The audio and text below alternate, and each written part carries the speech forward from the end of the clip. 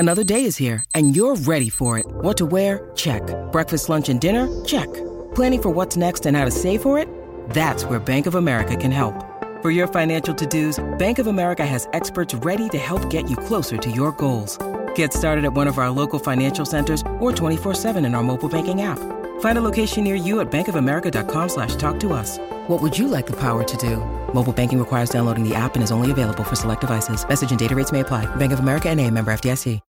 When you need mealtime inspiration, it's worth shopping Kroger, where you'll find over 30,000 mouth-watering choices that excite your inner foodie. And no matter what tasty choice you make, you'll enjoy our everyday low prices, plus extra ways to save, like digital coupons worth over $600 each week. You can also save up to $1 off per gallon at the pump with fuel points. More savings and more inspiring flavors make shopping Kroger worth it every time. Kroger, fresh for everyone. Fuel restrictions apply.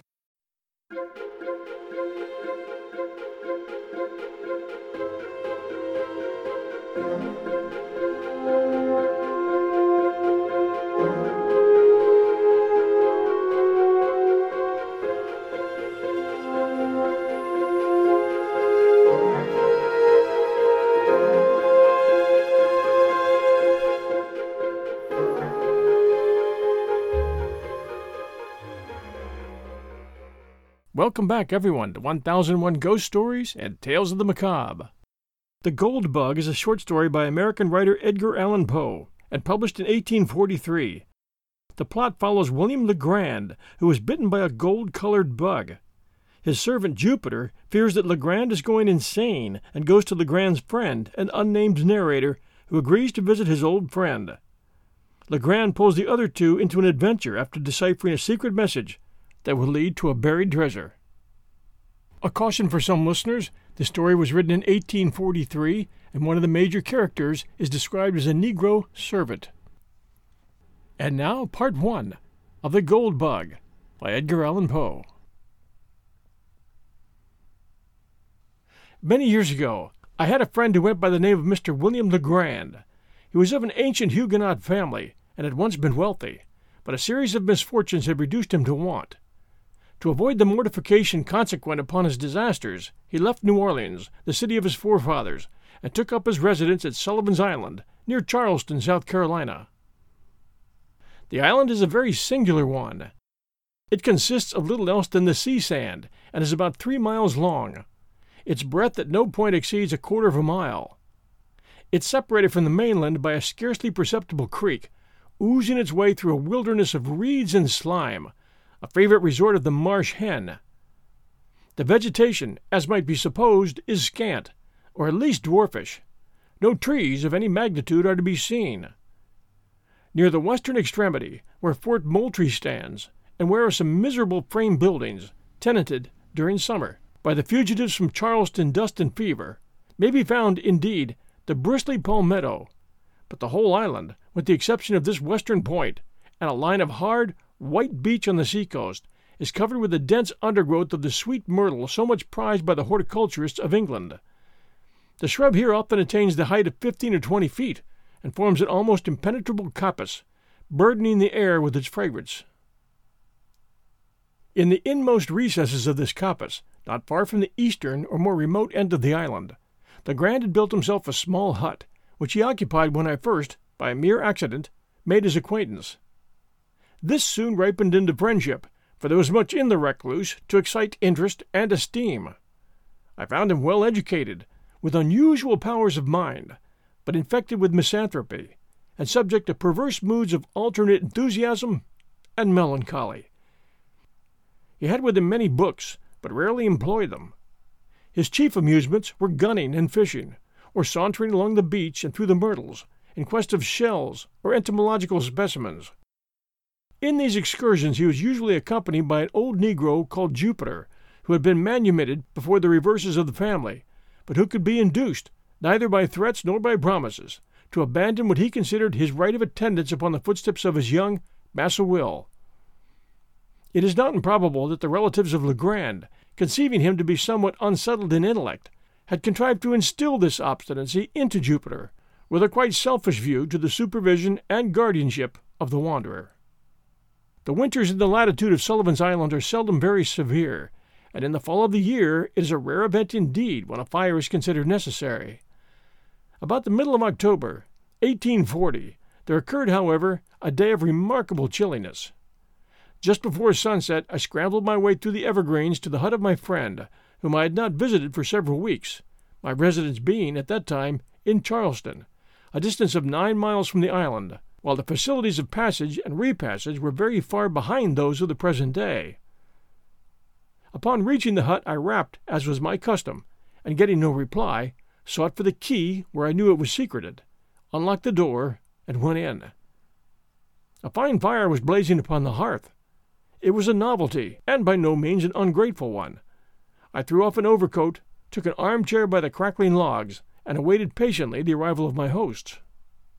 Soon after dark they arrived, and gave me a most cordial welcome. Jupiter, grinning from ear to ear, bustled about to prepare some marsh hens for supper. Legrand was in one of his fits, how else shall I term them, of enthusiasm.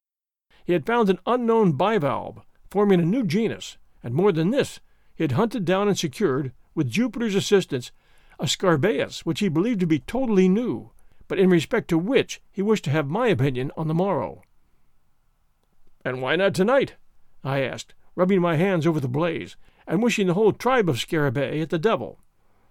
"Ah, if I'd only known you were here," said Legrand. "But it's so long since I saw you, and how could I foresee that you would pay me a visit this very night, of all others?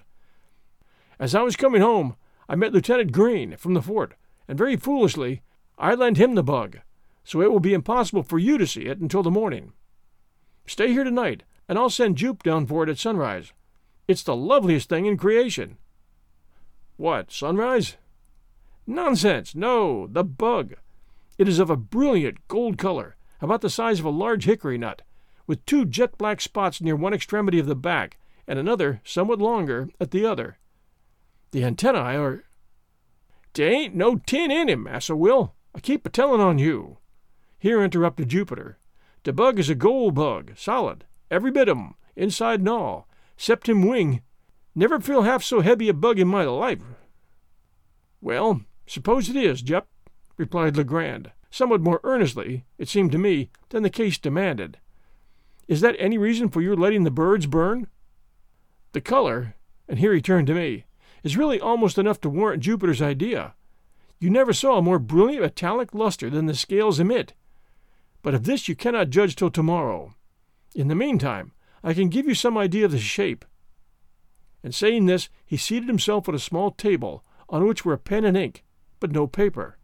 He looked for some in a drawer, but found none. "Never mind," he said at length. "This will answer." And he drew from his waistcoat pocket a scrap of what I took to be a very dirty fool's cap, and made upon it a rough drawing with the pen. While he did this, I retained my seat by the fire, for I was still chilly. When the design was complete, he handed it to me without rising. As I received it, a loud growl was heard, succeeded by a scratching at the door. Jupiter opened it, and a large Newfoundland, belonging to Legrand, rushed in, leaped upon my shoulders, and loaded me with caresses, for I had shown him much attention during previous visits. When his gambols were over, I looked at the paper, and, to speak the truth, found myself not a little puzzled at what my friend had depicted. "Well," I said, after contemplating it for some minutes, "this is a strange Scarabaeus, I must confess, new to me. Never saw anything like it before, unless it was a skull or a death's head, which it more nearly resembles than anything else that has come under my observation." "A death's head?" echoed Legrand. "Oh, yes. Well, it has something of that appearance upon paper, no doubt. The 2 upper black spots look like eyes, eh? And the longer one at the bottom like a mouth. And then the shape of the whole is oval." "Perhaps so," said I. "But, Legrand, I fear you are no artist.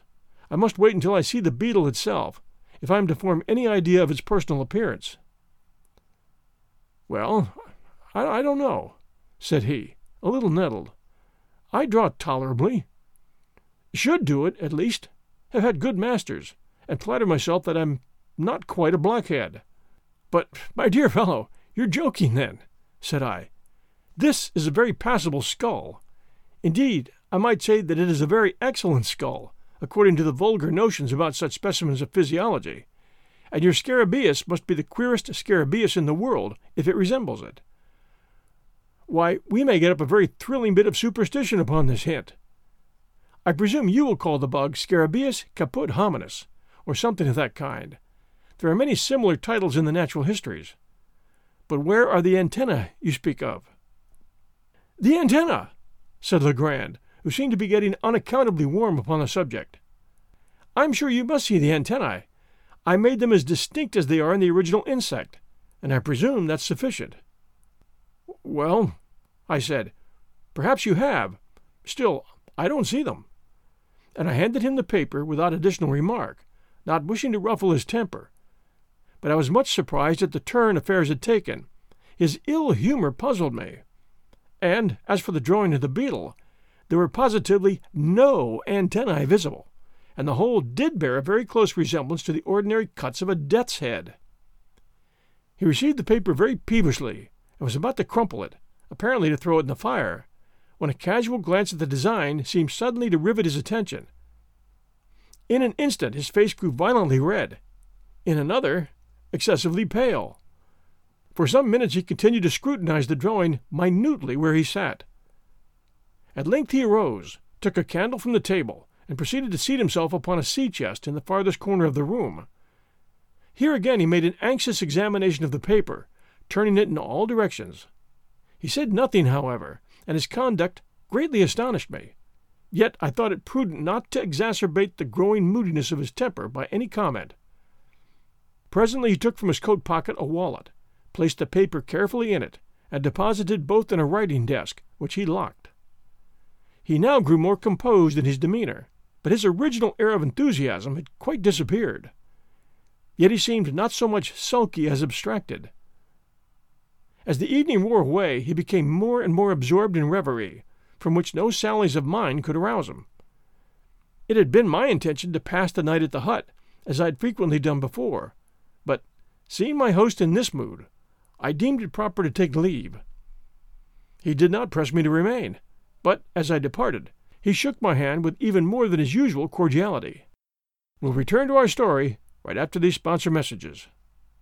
Say goodbye to your credit card rewards. Greedy corporate mega stores, led by Walmart and Target, are pushing for a law in Congress to take away your hard-earned cash back and travel points to line their pockets. The Durbin-Marshall credit card bill would enact harmful credit card routing mandates that would end credit card rewards as we know it. If you love your credit card rewards, tell your lawmakers, hands off my rewards. Tell them to oppose the Durbin-Marshall credit card bill.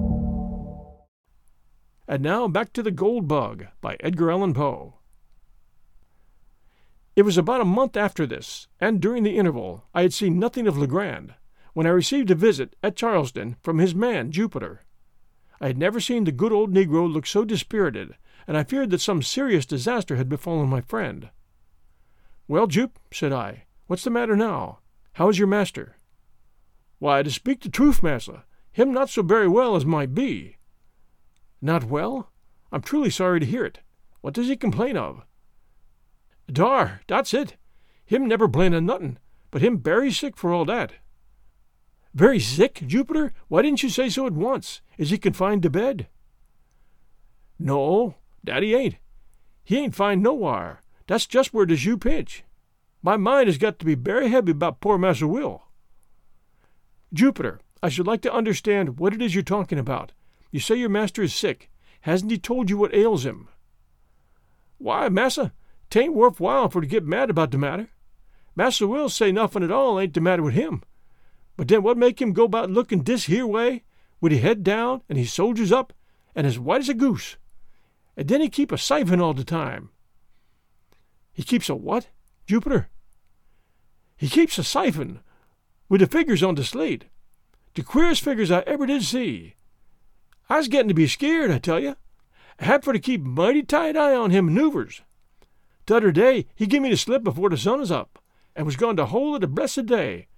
I had a big stick ready to cut to give him deuced good beating when he did come, but I's such a fool I hadn't had the heart after all. He looked so very poorly."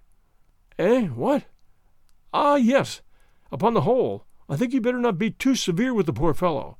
Don't flog him, Jupiter. He can't very well stand it. But can you form no idea of what has occasioned this illness? Or rather this change of conduct? Has anything unpleasant happened since I saw you?" "No, massa. There ain't been nothing unpleasant since then. 'Twas 'fore then, I feared. 'Twas the very day you was there." "How? What do you mean?" "Why, massa, I mean the bug." "There now." "The what?" "The bug. I'm very certain that Massa Will been bit somewhere about the head by the gold bug." "And what cause have you, Jupiter, for such a supposition?" "Claws enough, massa, and mouth too. I never did see such a deuced bug. He kick and he bite everything what come near him. Massa Will caught him first, but had for to let him go again mighty quick, I tell you. Then was the time he must have got the bite. I didn't like to look at the bug mouth myself, nohow, so I wouldn't take hold of him with my finger, but I caught him with a piece of paper. I wrap him up in the paper and stuff a piece of it in his mouth. That was the way." "And you think, then, that your master was really bitten by the beetle, and that the bite made him sick?" "I don't think nothing about it. I knows it. If 'tain't 'cause he bit by the gold bug, what make him dream about the gold so much? I's heerd about them gold bugs before this." "But how do you know he dreams about gold?" "How I know? Why, 'cause he talk about it in his sleep. That's how I knows." "Well, Jupe, perhaps you're right. But to what fortunate circumstance am I to attribute the honor of a visit from you today? Did you bring any message from Mr. Legrand?" "No, massa. I bring dis here pistol." And here Jupiter handed me a note which ran thus: "My dear friend, why have I not seen you for so long a time? I hope you have not been so foolish as to take offense at any little brusquerie of mine. But no, that is improbable. Since I saw you, I have had great cause for anxiety. I have something to tell you, yet scarcely know how to tell it, or whether I should tell it at all. I have not been quite well for some days past, and poor old Jupe annoys me, almost beyond endurance, by his well-meant attentions. Would you believe it? He had prepared a huge stick the other day, with which to chastise me for giving him the slip, and spending the day, solus, among the hills on the mainland.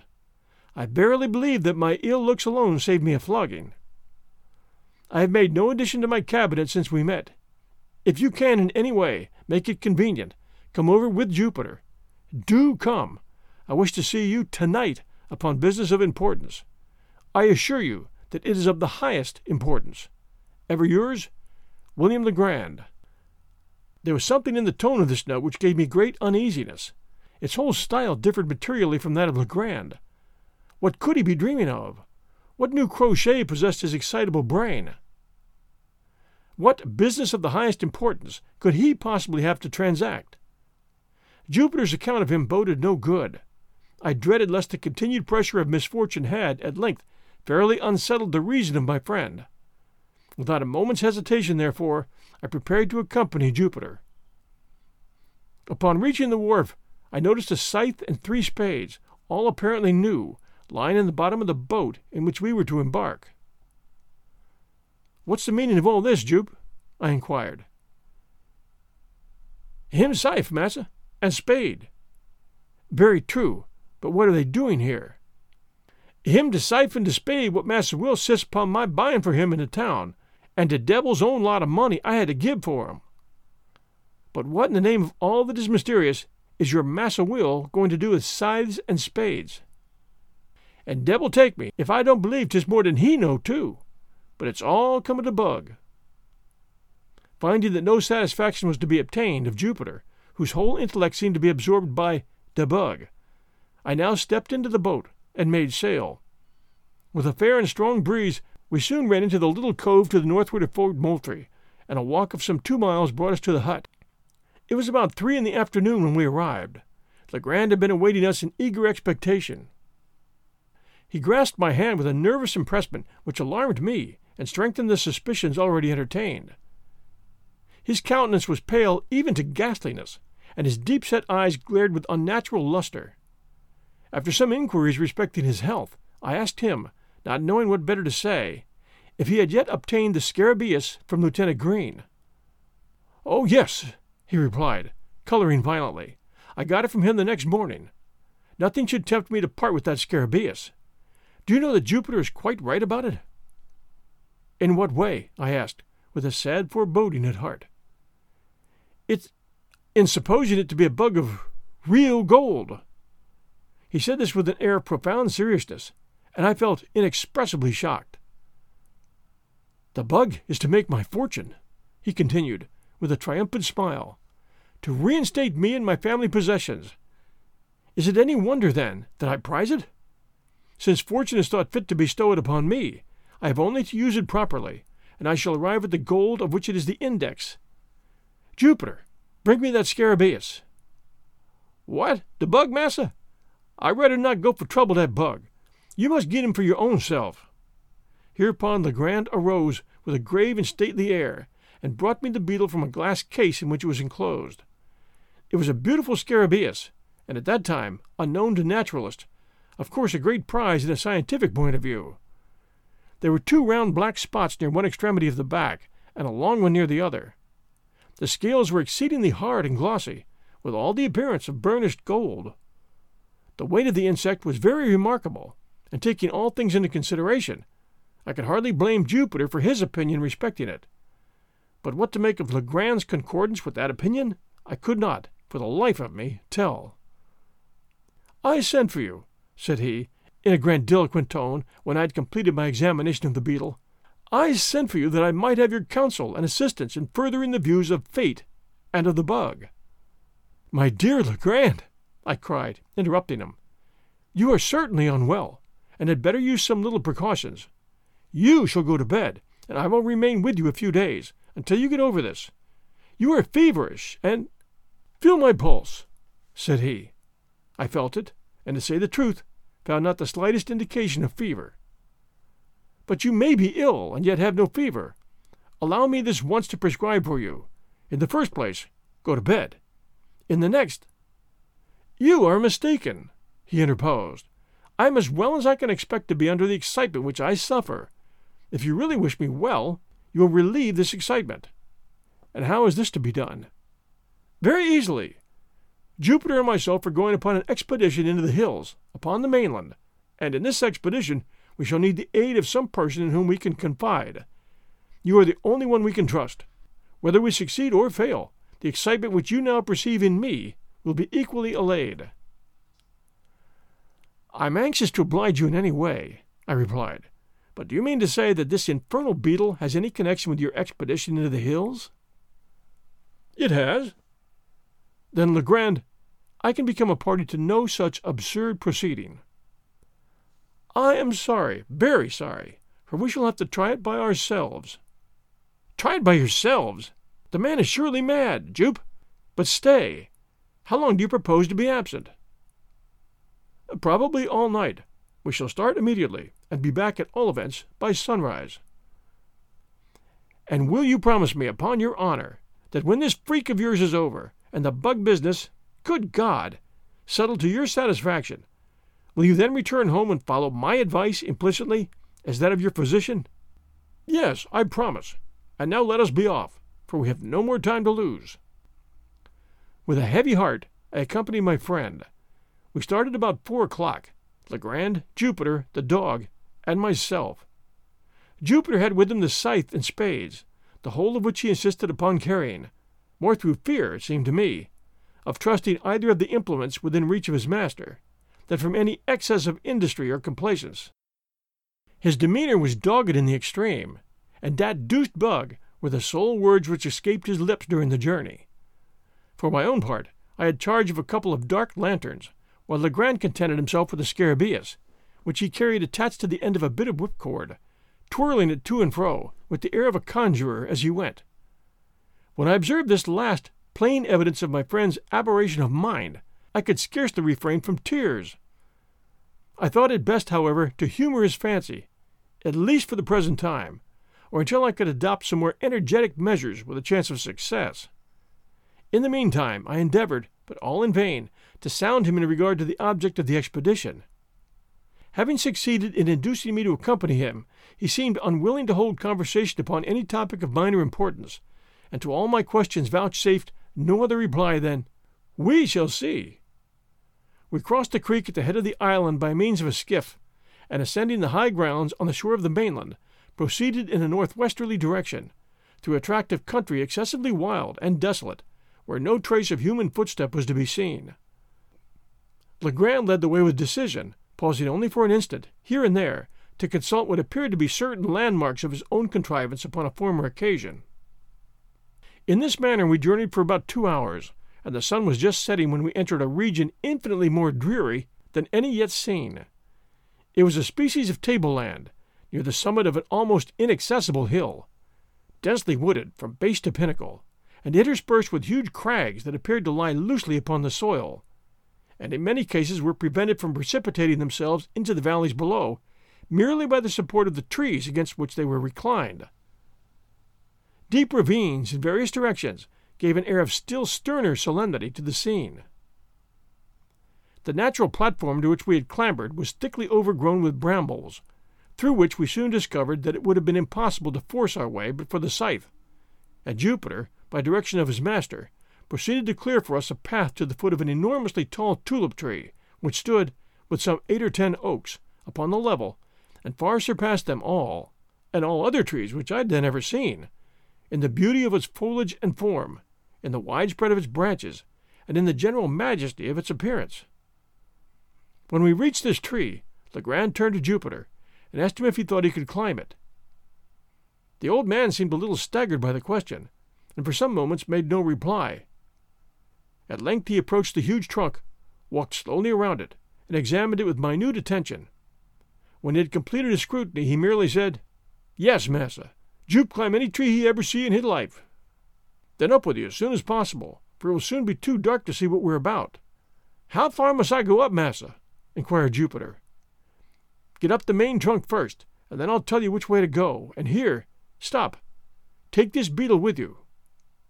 "The bug, Massa Will? The gold bug?" cried Jupiter, drawing back in dismay. "What for must tote the bug way up the tree? Damn if I do." "If you're afraid, Jup, to take hold of a harmless little dead beetle, why you can carry it up by this string. I shall be extremely angry. Why you always want to raise fuss with me? Was only funnin' anyhow. Me fear the bug? What I care for the bug?" Here he took cautiously hold of the extreme end of the string, and maintaining the insect as far from his person as circumstances would permit, prepared to ascend the tree.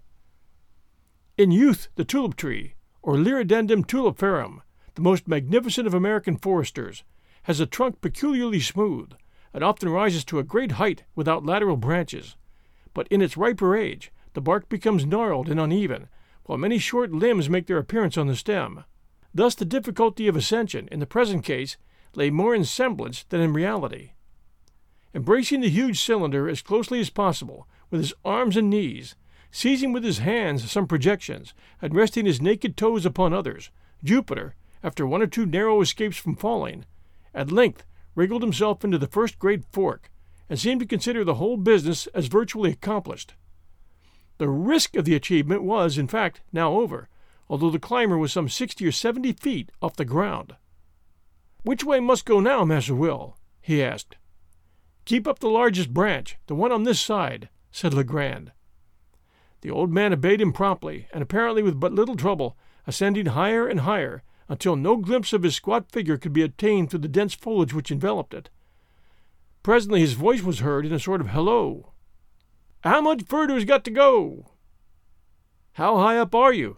asked Legrand. "Ever so far," replied Jupe. "Can see the sky through the top of the tree." "Never mind the sky, but attend to what I say. Look down the trunk and count the limbs below you on this side. How many limbs have you passed?" "I done passed the 5th big limb, massa." "'Pon this side. Then go 1 limb higher." "Then go 1 limb higher." In a few minutes the voice was heard again, announcing that the 7th limb was attained. "Now, Jupe," cried Legrand, evidently much excited, "I want you to work your way out upon that limb as far as you can. If you see anything strange, let me know." By this time, what little doubt I might have entertained of my poor friend's insanity was put finally to rest. I had no alternative but to conclude him stricken with lunacy, and I became seriously anxious about getting him home. While I was pondering upon what was best to be done, Jupiter's voice was again heard. "Most fear for to venture upon this limb very far. 'Tis dead limb pretty much all the way." "Did you say it was a dead limb, Jupiter?"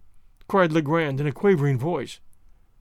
"Yes, massa, him dead as the doornail. Done up for sartin. Done departed this here life." "What in the name of heaven shall I do?" asked Legrand, seemingly in the greatest distress. "Do," said I, glad of an opportunity to interpose a word. "Why, come home and go to bed. Come now. That's a fine fellow. It's getting late, and besides you remember your promise." "Jupiter," cried he, without heeding me in the least, "do hear me." "Yes, Massa Will, hear you ever so plain." "Try the wood, with your knife, and see if you think it very rotten." "Him rotten, massa, sure enough," replied Jupiter in a few moments, "but not so very rotten as might be. Might venture out little way pon the limb by myself, that's true." "By yourself? What do you mean?" "Why, I mean the bug. Very heavy bug. Suppose I drop him down first, and then the limb won't break, with just the weight of one man." "You infernal scoundrel!" cried Legrand, apparently much relieved. "What do you mean by telling me such nonsense as that? Look here, Jupiter, do you hear me?" "Yes, massa. No need to holler that style." "Well, now listen. If you'll venture out on the limb as far as you think safe, and not let go the beetle, I'll make you a present of a silver dollar as soon as you get down." "I'm gwine, Massa Will. 'Deed I is," replied Jupiter very promptly. "Most out to the end now." "Out to the end!" here fairly screamed Legrand. "Do you say you're out to the end of that limb?" "Soon be to the end, massa. Oh, Lord go mercy! What is this here upon the tree?" "Well?" cried Legrand, highly delighted. "What is it?" "Why, 'tain't nothing but a skull. Somebody left him head up in the tree, and the crows done gobble every bit of the meat off." "A skull, you say? Very well. How's it fastened to the limb? What holds it on?"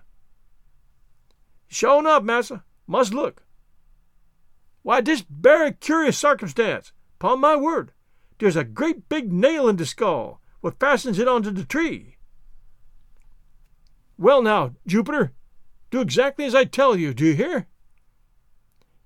"Yes, massa." "Pay attention, then. Find the left eye of the skull." Ho, that's good. Why, there ain't no eye left at all." "I got the left eye now. Here the left eye. What must I do with it?" "Let the beetle drop through it, as far as the string will reach, but be careful, and not let go your hold of the string." "All that done, Massa Will. Mighty easy ting for to put the bug through the hole. Look out for him there below." During this colloquy no portion of Jupiter's person could be seen, but the beetle, which he had suffered to descend, was now visible at the end of the string, and glistened like a globe of burnished gold in the last rays of the setting sun, some of which still faintly illumined the eminence upon which we stood. The scarabaeus hung quite clear of any branches, and, if allowed to fall, would have fallen at our feet. Legrand immediately took the scythe and cleared it with a circular space, 3 or 4 yards in diameter, just beneath the insect, and having accomplished this, ordered Jupiter to let go the string and come down from the tree. Driving a peg with great nicety into the ground at the precise spot where the beetle fell, my friend now produced from his pocket a tape measure. Fastening one end of this at that point of the trunk of the tree which was nearest the peg, he unrolled it till it reached the peg, and thence further unrolled it, in the direction already established by the 2 points of the tree and the peg, for the distance of 50 feet, Jupiter clearing away the brambles with the scythe. At the spot thus attained a second peg was driven, and about this, as a center, a rude circle, about 4 feet in diameter, described. Taking now a spade himself, and giving one to Jupiter and one to me, Legrand begged us to set about digging as quickly as possible. To speak the truth, I had no especial relish for such amusement at any time, and at that particular moment would willingly have declined it, for the night was coming on, and I felt much fatigued with the exercise already taken. But I saw no mode of escape, and and was fearful of disturbing my poor friend's equanimity by a refusal. Could I have depended, indeed, upon Jupiter's aid, I would have had no hesitation in attempting to get the lunatic home by force, but I was too well assured of Jupiter's disposition to hope that he would assist me, under any circumstances, in a personal contest with his master. I made no doubt that the latter had been infected with some of the innumerable southern superstitions about money buried, and that his fantasy had received confirmation by the finding of the Scarabaeus, or perhaps by Jupiter's obstinacy in maintaining it to be a bug of real gold. A mind disposed to lunacy would readily be led away by such suggestions, especially if chiming in with favorite preconceived ideas. And then I called to mind the poor fellow's speech about the beetles being the index of his fortune. Upon the whole, I was sadly vexed and puzzled, but at length I concluded to make a virtue of necessity, to dig with a good will, and thus the sooner to convince the visionary by ocular demonstration of the fallacy of the opinion he entertained. The lanterns having been lit, we all fell to work with a zeal worthy a more rational cause, and as the glare fell upon our persons and implements, I could not help thinking how picturesque a group we composed, and how strange and suspicious our labors must have appeared to any interloper who, by chance, might have stumbled upon our whereabouts. We dug very steadily for 2 hours. Little was said, and our chief embarrassment lay in the yelpings of the dog, who took exceeding interest in our proceedings. He, at length, became so obstreperous that we grew fearful of his giving the alarm to some stragglers in the vicinity, or rather, this was the apprehension of Legrand. For myself, I should have rejoiced at any interruption which might have enabled me to get the wanderer home. The noise was, at length, very effectually silenced by Jupiter, who, having come down the tree, and now getting out of the hole with a dogged air of deliberation, tied the brute's mouth up with one of his suspenders, and then returned with a grave chuckle to his task. When the time mentioned had expired, we had reached a depth of 5 feet, and yet no signs of any treasure became manifest. A general pause ensued, and I began to hope that the farce was at an end. Legrand, however, although evidently much disconcerted, wiped his brow thoughtfully and recommenced. We had excavated the entire circle of 4 feet diameter, and now we slightly enlarged the limit, and went to the further depth of 2 feet. Still nothing appeared. The gold-seeker, whom I sincerely pitied, at length clambered from the pit, with the bitterest disappointment imprinted upon every feature, and proceeded, slowly and reluctantly, to put on his coat, which he had thrown off at the beginning of his labor. In the meantime I made no remark. Jupiter, at a signal from his master, began to gather up his tools. This done, and the dog having been unmuzzled, we turned in profound silence toward home. We had taken perhaps a dozen steps in this direction, when, with a loud oath, Legrand strode up to Jupiter and seized him by the collar. The astonished old man opened his eyes and mouth to the fullest extent, let fall the spades, and fell upon his knees. "Answer me this moment, Jupe. Which is your left eye?" "Massa Will, dis here's my left eye for sartain." And he placed his hand upon his right eye, and holding it there with a desperate pertinacity, as if in immediate dread of his master's attempt at a gouge. "I thought so! I knew it!" vociferated Legrand, letting the old man go, and executing a series of curvets and carasols, much to the astonishment of his valet, who, arising from his knees, looked mutely from his master to myself, and then from myself back to his master. "Come, we must go back," said Legrand. "The game's not up yet," and he again led the way to the tulip tree. "Jupiter," said he, when we reached its foot, "come here. Was the skull nailed to the limb with the face outward, or with the face to the limb?" "The face was out, massa, so that the crows could get at the eyes good, without any trouble."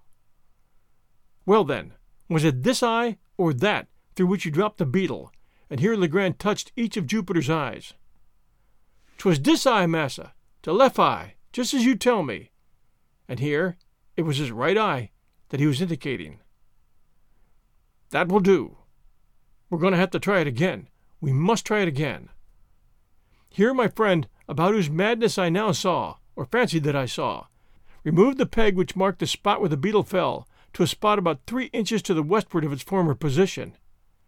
Taking now the tape measure from the nearest point of the trunk to the peg, as before, and continuing the extension in a straight line to the distance of 50 feet, a spot was indicated, removed by several yards from the point at which we'd been digging.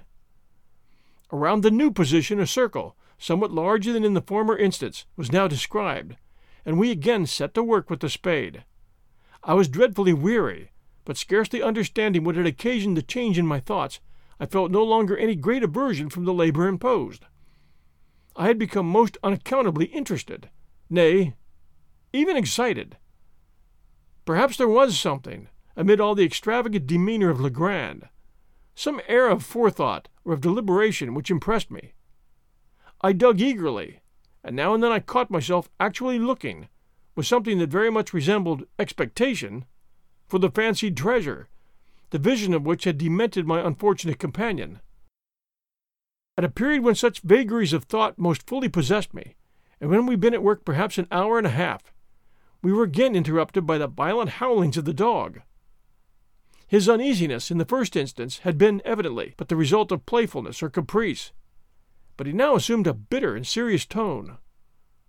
Upon Jupiter's again attempting to muzzle him, he made furious resistance, and leaping into the hole, tore up the mold frantically with his claws. In a few seconds he had uncovered a mass of human bones, forming two complete skeletons, intermingled with several buttons of metal, and what appeared to be the dust of decayed woolen. One or two strokes of a spade upturned the blade of a large Spanish knife, and as we dug further, 3 or 4 loose pieces of gold and silver coin came to light.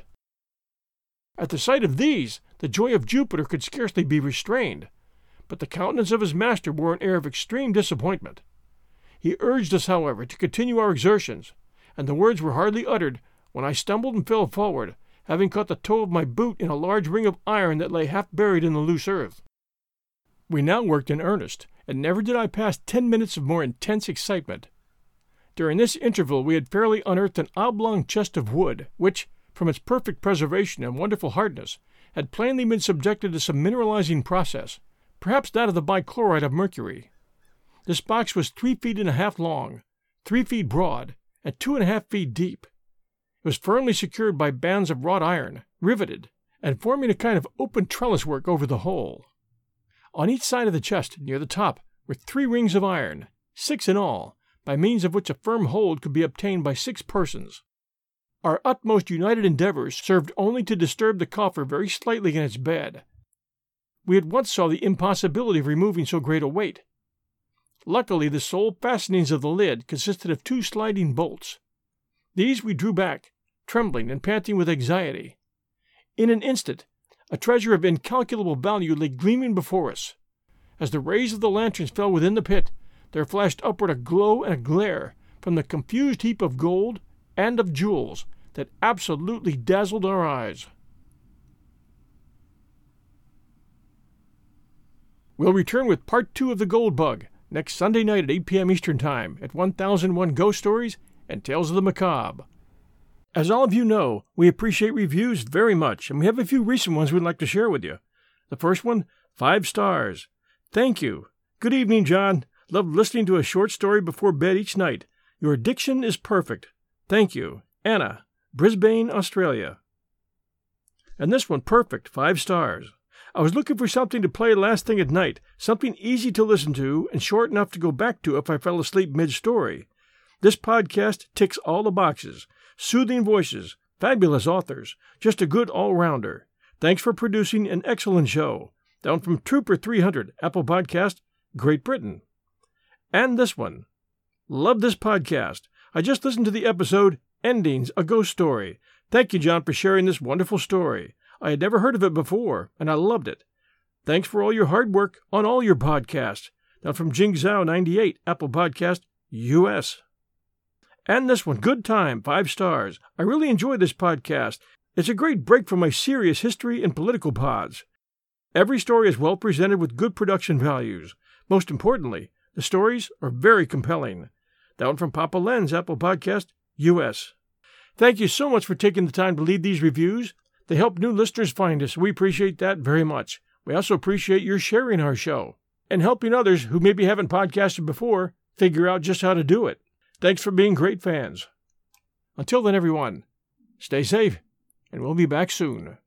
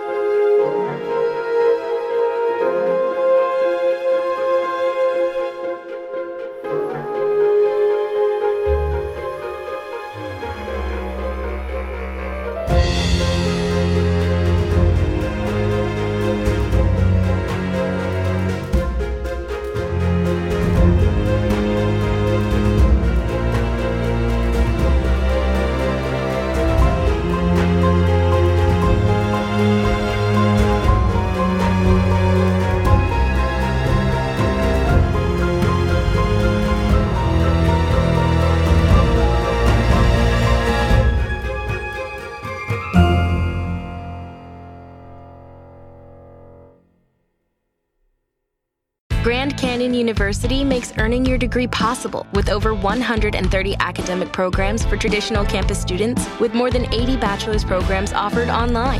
GCU provides you with the personal support you need, from complimentary unofficial transcript evaluations within 24 business hours to scholarships, academic support, and your GCU graduation team, led by your own university counselor. Find your purpose at GCU. Private, Christian, affordable. Visit gcu.edu.